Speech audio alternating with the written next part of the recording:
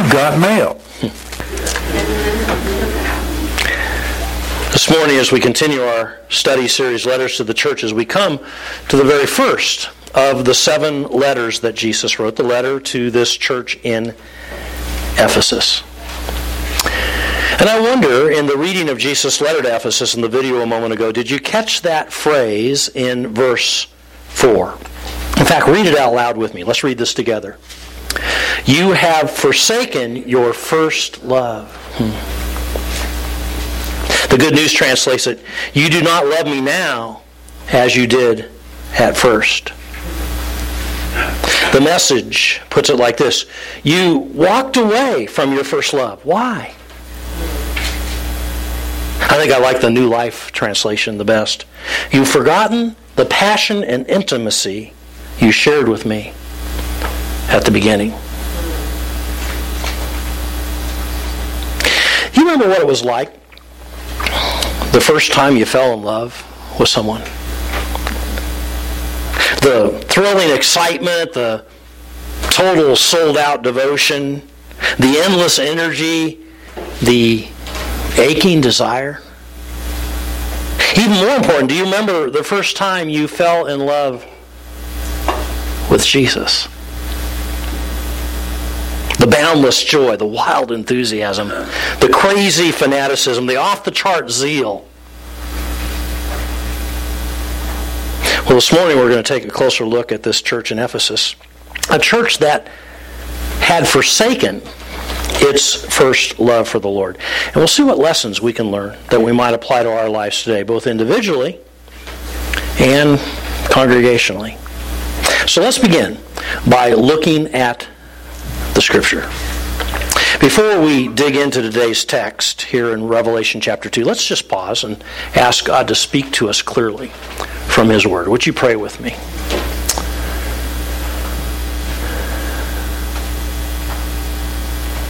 Thank you, Lord, for the Bible, your Word. So practical, so relevant for our lives. That's so true this morning in this letter.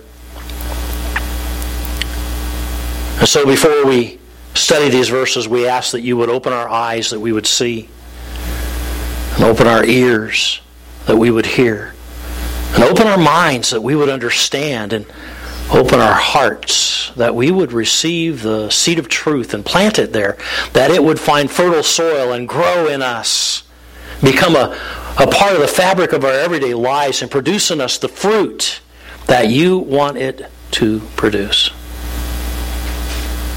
Teach us this morning about first love. We pray in Jesus' name.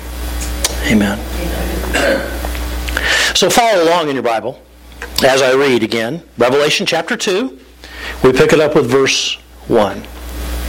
To the angel of the church in Ephesus write, these are the words of him who holds the 7 stars in his right hand and walks among the 7 golden lampstands. I know your deeds, your hard work, and your perseverance. I know that you cannot tolerate wicked men, that you have tested those who claim to be apostles but are not, and have found them false. You persevered, have endured hardships for my name, and have not grown weary. Yet I hold this against you. You have forsaken your first love. Remember the height from which you have fallen. Repent. Do the things you did at first. If you do not repent, I will come to you and remove your lampstand from its place. But you have this in your favor. You hate the practices of the Nicolaitans, which I also hate. He who has an ear, let him hear what the Spirit says to the churches. And to him who overcomes, I will give the right to eat from the tree of life, which is in the paradise of God. Now, as we study through these 7 letters, we're going to discover that each and every one of them, in fact, may easily be broken down into 6 main headings. And so as we work our way through Revelation 2, verses 1 through 7, and Jesus' letter to Ephesus, here they are, beginning with the church. In the first part of verse 1, we read, to the angel of the church in Ephesus write. Simply put, this first letter from Jesus is addressed to the angel. Don't be alarmed by that word. The word is literally messenger. I believe pastor of the church in Ephesus. Why the pastor? Because Jesus knew that if he addressed this letter to the pastor, guess what? The pastor would then address it to the congregation. Doesn't that make sense? Now this church would have been about 40 years old at the time that this letter was written by Jesus. And those years provided this church with quite a heritage, as I've outlined there in your lesson notes. Look at it with me. The church was started by the Apostle Paul in Acts chapter 18 on his second missionary journey. When Paul moved on, Aquila and Priscilla pastored the church. And then Apollos came to be the pastor-teacher. He was followed by a return ministry from Paul in Acts chapter 20. And then Timothy was left behind by Paul to lead the church. And it was during this time, by the way, that Paul wrote a letter to the church, what we know as the book of Ephesians in our New Testament. Finally, as you saw in the video, tradition tells us that the Apostle John, who actually records this letter in Revelation 2, spent his last days in Ephesus following his release from exile on the island of Patmos. Now, think about that for a minute. That is quite a heritage of leadership, is it not? The city of Ephesus, modern-day Ephes, just south of Selçuk in Turkey, a large city of 300,000 plus people at the time that Jesus wrote this letter, was basically known for two things at that time. The first is commerce. Located near the western coast of Asia Minor at the mouth of the Cayster River and at the intersection of two main Roman roads, Ephesus was in fact the commercial capital of all of Asia Minor. And secondly, it was known for paganism.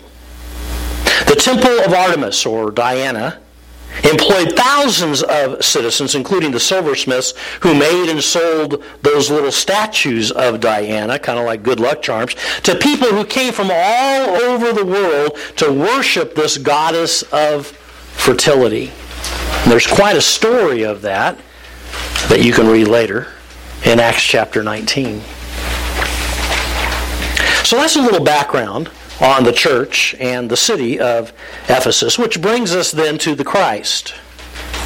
Again, as we study each of these 7 letters, we'll find that Jesus Christ, the author of these letters, reveals himself to the churches as he establishes his credibility with them. And these self-designations of his character are a reflection back to Revelation chapter 1, where in last Sunday's lesson we saw Jesus in all of his glory and power and majesty.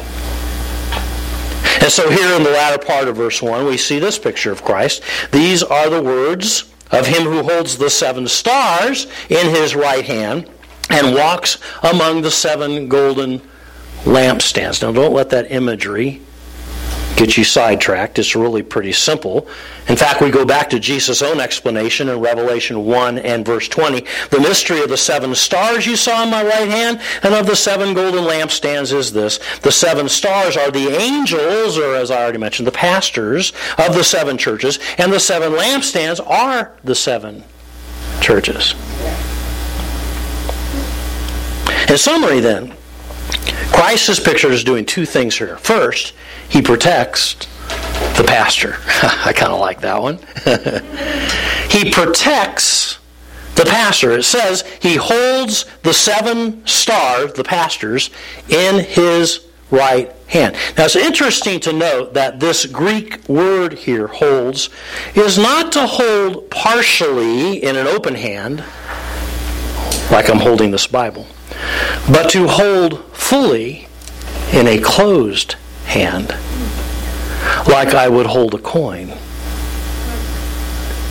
It's a picture, you see, of security. The pastor is not going to fall out of Jesus' hand. The enemy cannot snatch the pastor, the church leader, from Jesus' hand. That's an amazing promise. He protects the pastor. Secondly, he probes the people. picture is that he walks among the 7 golden lampstands. Again, those are the churches. And I want us to be able to picture in our minds today that Jesus is in fact still walking among the lampstands.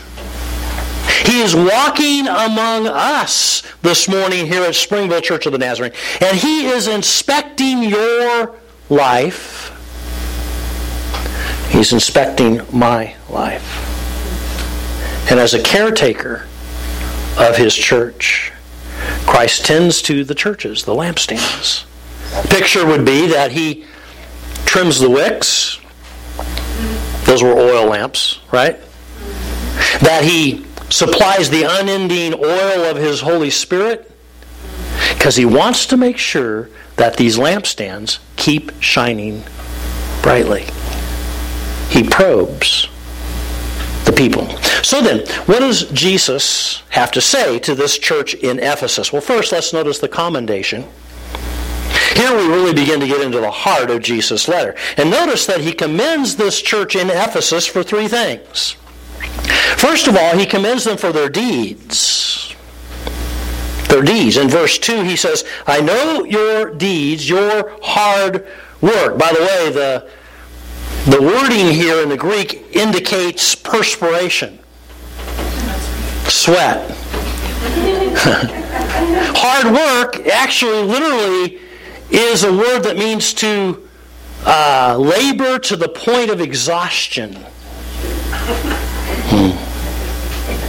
And so what I want us to understand is that this was not a lazy church, folks. Jesus commends them for their deeds. Secondly, He commends them for their determination.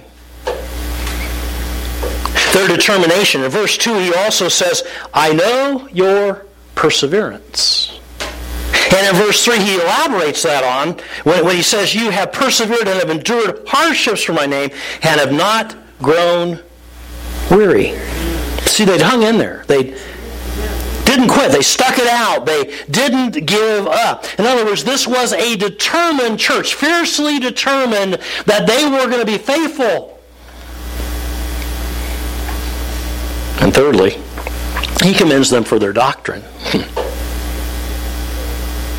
In verse 2, He also says, I know that you cannot tolerate wicked men, that you've tested those who say they are apostles and are not, and have found them false.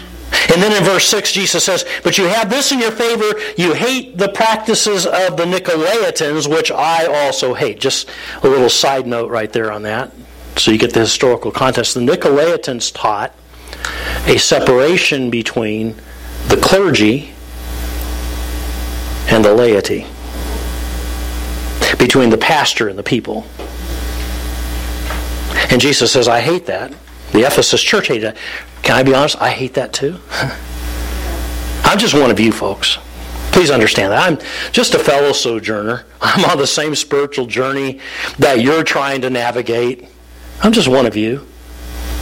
God's just called me to be your pastor teacher. But I am not elevated above you. We're all in this together. Do we understand that? Okay. And so these Ephesians guarded and protected the truth. They would not tolerate false teachers, nor would they tolerate any false teaching. This was, in fact, a doctrinally sound church. And so this congregation in Ephesus was commended for some pretty important things. I mean, think about them. Their deeds, their determination, and their doctrine. Well, that's pretty good, isn't it? I'd like to be commended for that. I'd like to think Jesus would say to Springville Church of the Nazarene, I commend you for your deeds, your determination, and your doctrine. But not everything met with Jesus' approval. Notice the confrontation. Again, we read Jesus' words in verse 4, yet I hold this against you, you have forsaken your first love. This word forsaken means to leave behind. Abandonment. And Jesus was concerned because these Ephesians had forsaken, they had left behind, they had abandoned the love that they once had for him. Now let's stop here for just a moment. Because again, remember what he commended them for? Even though they were busy doing all kinds of good deeds, sweating it out for him. Even though they were persevering with fierce determination in the face of some pretty awful persecution. And even though they were diligently protecting doctrinal truth, something wasn't right. Something was missing. Something wasn't the way that it was in the beginning. We'll come back to that in just a moment. But this brings us to the counsel. Let's read Jesus' words of counsel out loud together there in verse 5. Remember the height from which you have fallen. Repent and do the things you did at first. Now notice, Jesus' counsel to help the Ephesians rediscover their first love is basically threefold in nature. First of all, he tells them to remember. Remember the height from which you have fallen. In other words, think back to the way it was in those days, those first days, when you had the zeal, the excitement, the enthusiasm, the joy, the willingness, the devotion, the love for me. Think back. Don't let that slip from your memory. Remember what it was like. And secondly, he tells them to repent. Change your direction. Make a U-turn. Literally, it's a military term. Execute an about-face. It's a change of heart, change of mind, a change of will, change of direction in life. Remember, repent, and then thirdly, he tells them to return. Do the things you did at first. Get back to the basics, in other words. Restore the fundamental disciplines. Return to the core essentials of your relationship with me, Jesus says. You know, sometimes when we've drifted away from the Lord and things are not as they should be, I think we make it way too difficult. When actually the solution is quite simple. Remember, repent, and return. Remember, repent, and return. Remember, repent, and return.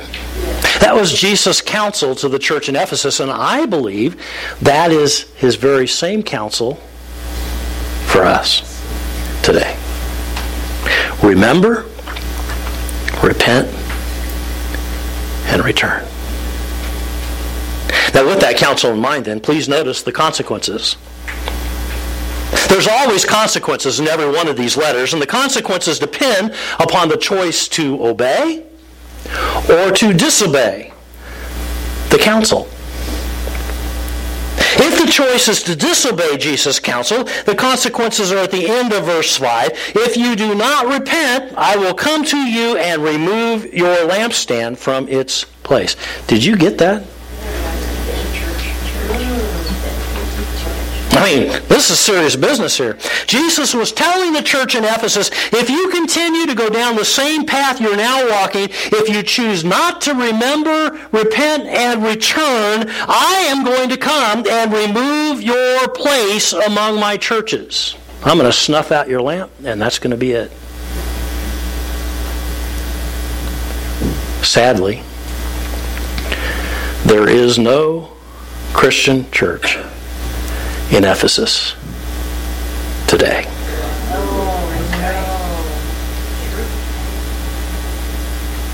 So guess what?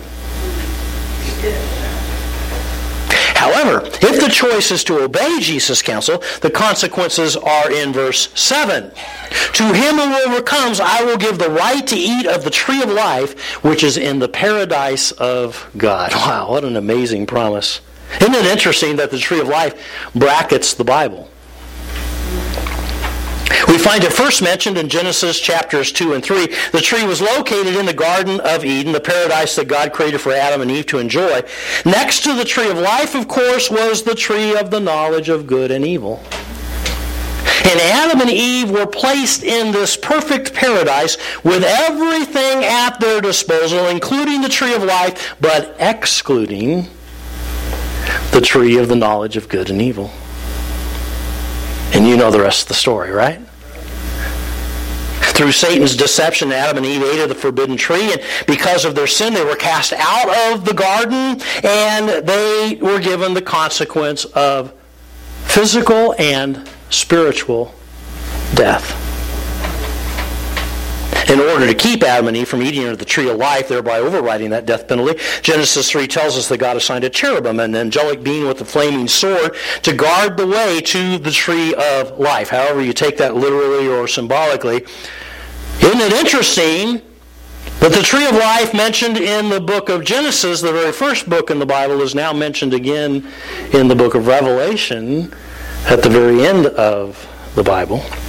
And we find that the way to the tree of life will be opened up to us once again. Those who overcome, those who obey His counsel, those who remember, repent, and return, will have the death penalty forever removed, and paradise will be restored. Wow. Well, that's a look at the Scripture. Now, what lessons can we learn from our study together this morning? What practical life lessons can we take home with us today? What is it that Jesus would want to say to Springville Church of the Nazarene this morning? What should be your response? What should be my response to this letter? Well, I need to let you know that as I was preparing to share today's lesson with you, God was speaking to my own heart. This letter from Jesus to the church in Ephesus has pricked my conscience and has stirred my spirit in a way that, honestly, it's very difficult for me to even begin to explain. The Holy Spirit's deeply convicted me of something personally that I now need to pass on to you. In fact, I think I've kind of experienced a little bit of a defining moment in my life this past week. Let me explain, and then perhaps God will speak to you as well. For some time now, I admit that I have been stuck spiritually. I felt kind of stagnant. Having a desire to go deeper in my walk with Christ, and yet sensing that I was in neutral. It's kind of drifting a bit. You see, I'm a doer. Those of you that know me. My tendency is to focus on activity. Serving, giving, counseling, studying, praying, preaching. I do things. But something has been missing. And I become dissatisfied, discouraged, frustrated, almost burned out. In fact, there have been some Sundays, I am going to confess to you that I have been up here teaching you that I frankly wanted to be somewhere else. I felt so empty, so pretentious, so hypocritical. You don't realize how many times I've cried out to God in my prayer time, Lord, how can I possibly teach and lead others when I can't even figure out this thing for myself?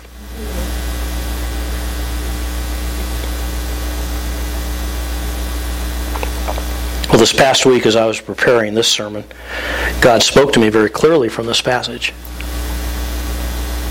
Mark, I know your deeds. I know your determination. I know your doctrine.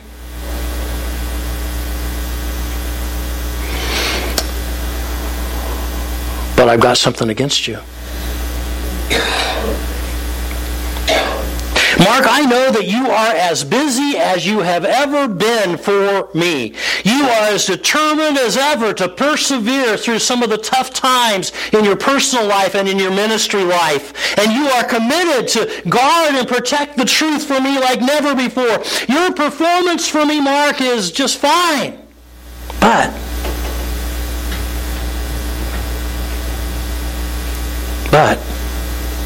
you have forsaken your first love. You've forgotten about your relationship because you're so focused on your performance.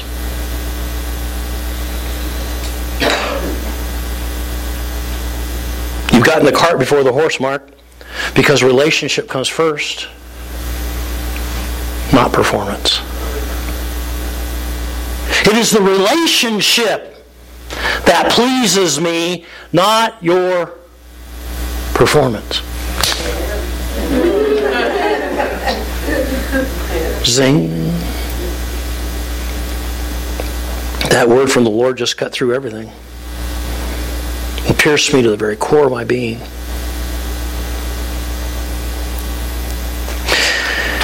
If you don't hear anything else that I say this morning, don't miss this. In fact, write it down in your notes. Relationship, not performance, is what pleases God. Relationship, not performance, is what pleases God. The Christian life is about being in love. Yes, amen. It's about Jesus loving us and us loving Him back. And being in that daily, personal relationship with Him. It's not about what I do. It's about who I am. It's not about performance. It's about relationship. Let me see if I can explain this in a little different way. Would you turn in your Bible with me to Revelation chapter 3? Matthew chapter 3. Matthew chapter 3. It's on page 1503 if you're using the Pew Bible. I want to read just a few verses here from a familiar story, I think. The story of Jesus' baptism. And I just want to look at these verses because something jumped out from this passage to me this last week. And I want to share it with you. Matthew chapter 3. We pick it up with verse 13. Jesus came from Galilee to the Jordan to be baptized by John. But John tried to deter him, saying, I need to be baptized by you. Do you come to me? Jesus replied, let it be so now. It is proper for us to do this to fulfill all righteousness. Then John consented. As soon as Jesus was baptized, he went up out of the water. And at that moment, heaven was opened, and he saw the Spirit of God descending like a dove and lighting on him. And a voice from heaven said, this is my Son whom I love. With him I am well pleased. Don't miss that last verse. This is my Son whom I love. With him I am well pleased. That just jumped off the page at me this last week. As I hope it jumps off the page to you, because I want God to say that about me. Yes. Yes. I don't know, isn't that what you want? Don't you want to be pleasing to God? Yes. No, I want God to say this, Mark, you are my Son, whom I love. And with you, I'm well pleased. Now, why would God say this to Jesus? Hear me on this. Jesus hadn't done anything yet. This is just Matthew 3. In Matthew chapter 1, we have all the genealogy. So-and-so was the father of so-and-so. Who was the father of so-and-so? It just goes on and on. Chapter 2, we have the story of the Magi, the wise men. And then Jesus is taken by Joseph and Mary, and they escape to Egypt to get out from underneath Herod. Remember that? And now we come to chapter 3, and we see Jesus' baptism. Listen, Jesus hadn't done anything yet. He hadn't preached a single sermon. He hadn't healed a single person. He hadn't performed a single miracle. So what in the world was God pleased with? I mean, the only thing that Jesus had going for him at this point in time was that he was God's Son.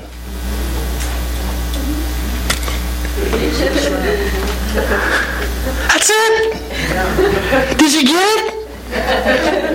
It's all about relationship. And just what God said to Jesus here in this verse is true for you and for me.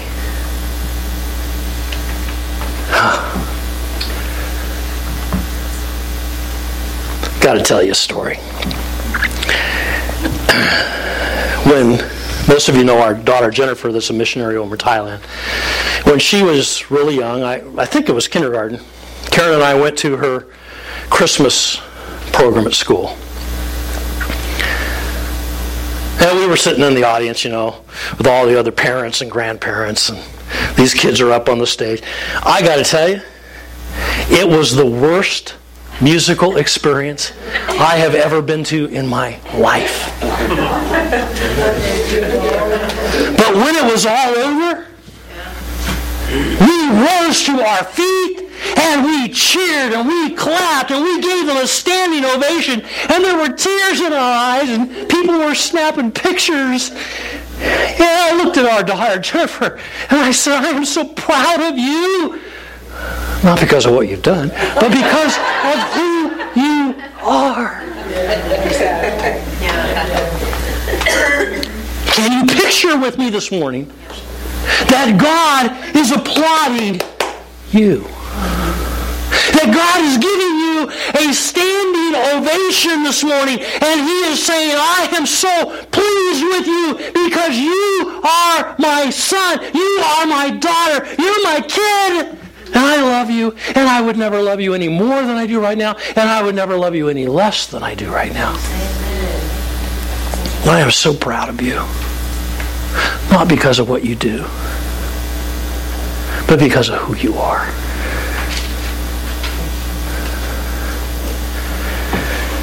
So what do we do with all this? I mean, really, what do we do? How do we focus on relationship, not performance? How do we fall in love with Jesus all over again? Again, I'm a doer. And I want you to know that it is taking everything I've got within me this morning not to give you a to-do list. Praise God. I want so much to be able to say to you, here are 5 steps to restoring and rediscovering your first love. I am not going to do that. Because I want you to wrestle with this just like I had to wrestle with it this last week. And I am praying that you squirm.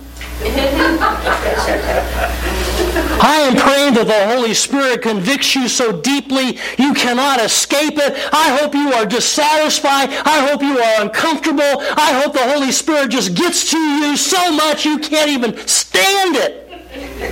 Amen.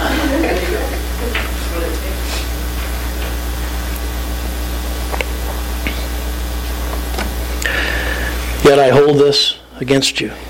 You've forsaken your first love. Relationship, not performance, is what pleases God. And more than anything else, God just wants to love us, and He wants for us to love Him in return. So let me ask you,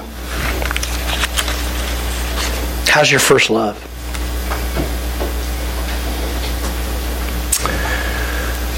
Do you need to remember, repent, and return?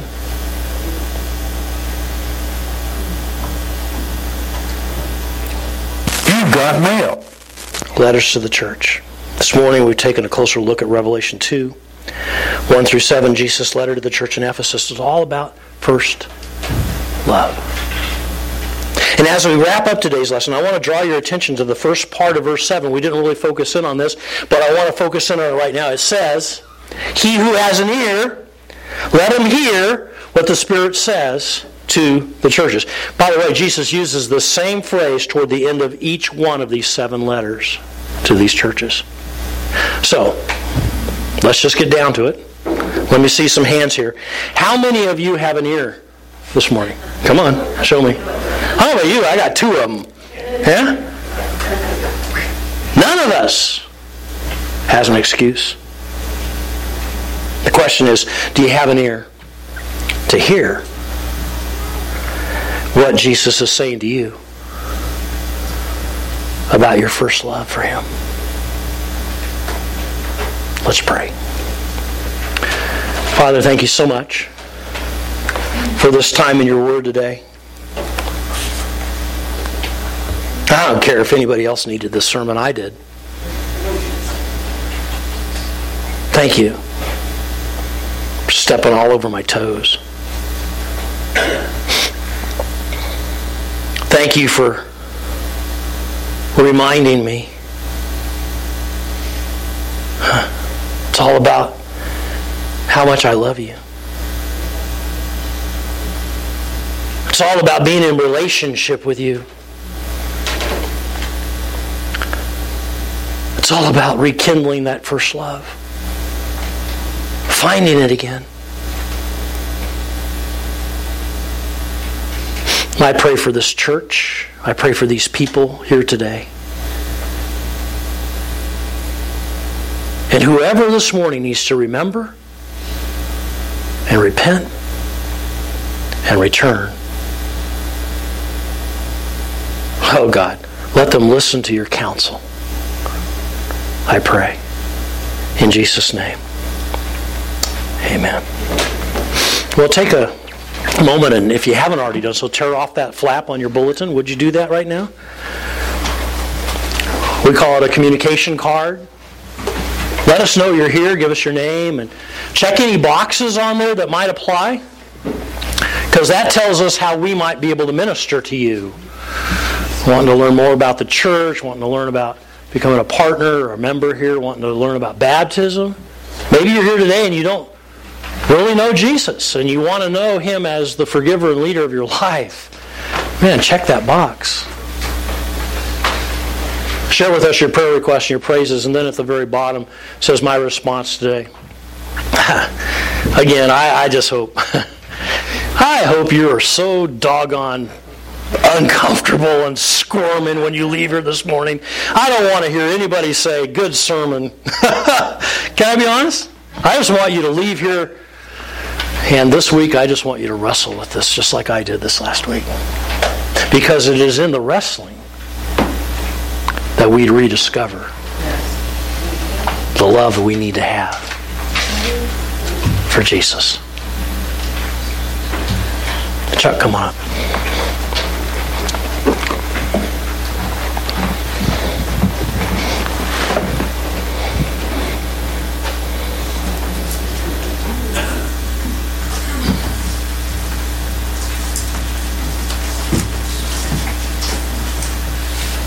I'd like 2 volunteers to come up and help with the offering while you're deciding if one of them is you. When we were in school, we learned the 3 R's were reading, writing, and arithmetic.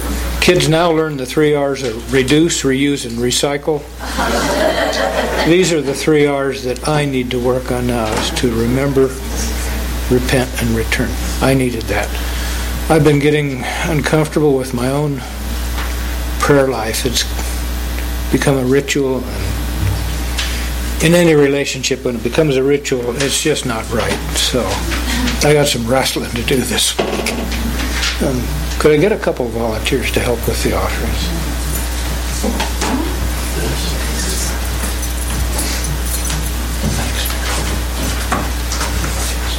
Let's pray for the offering first. Father, all the stuff we have is not really ours. It's all yours, and we have this privilege now of giving back to you, proving that we depend upon you, that we acknowledge all that we have needed. Your hand has provided, starting with salvation and then the day-to-day needs. Thank you for providing, and thank you for this opportunity to show you from our checkbooks or our wallet how we love you. Take this offering and use it. Use us to build your kingdom, to grow closer again to you. Amen.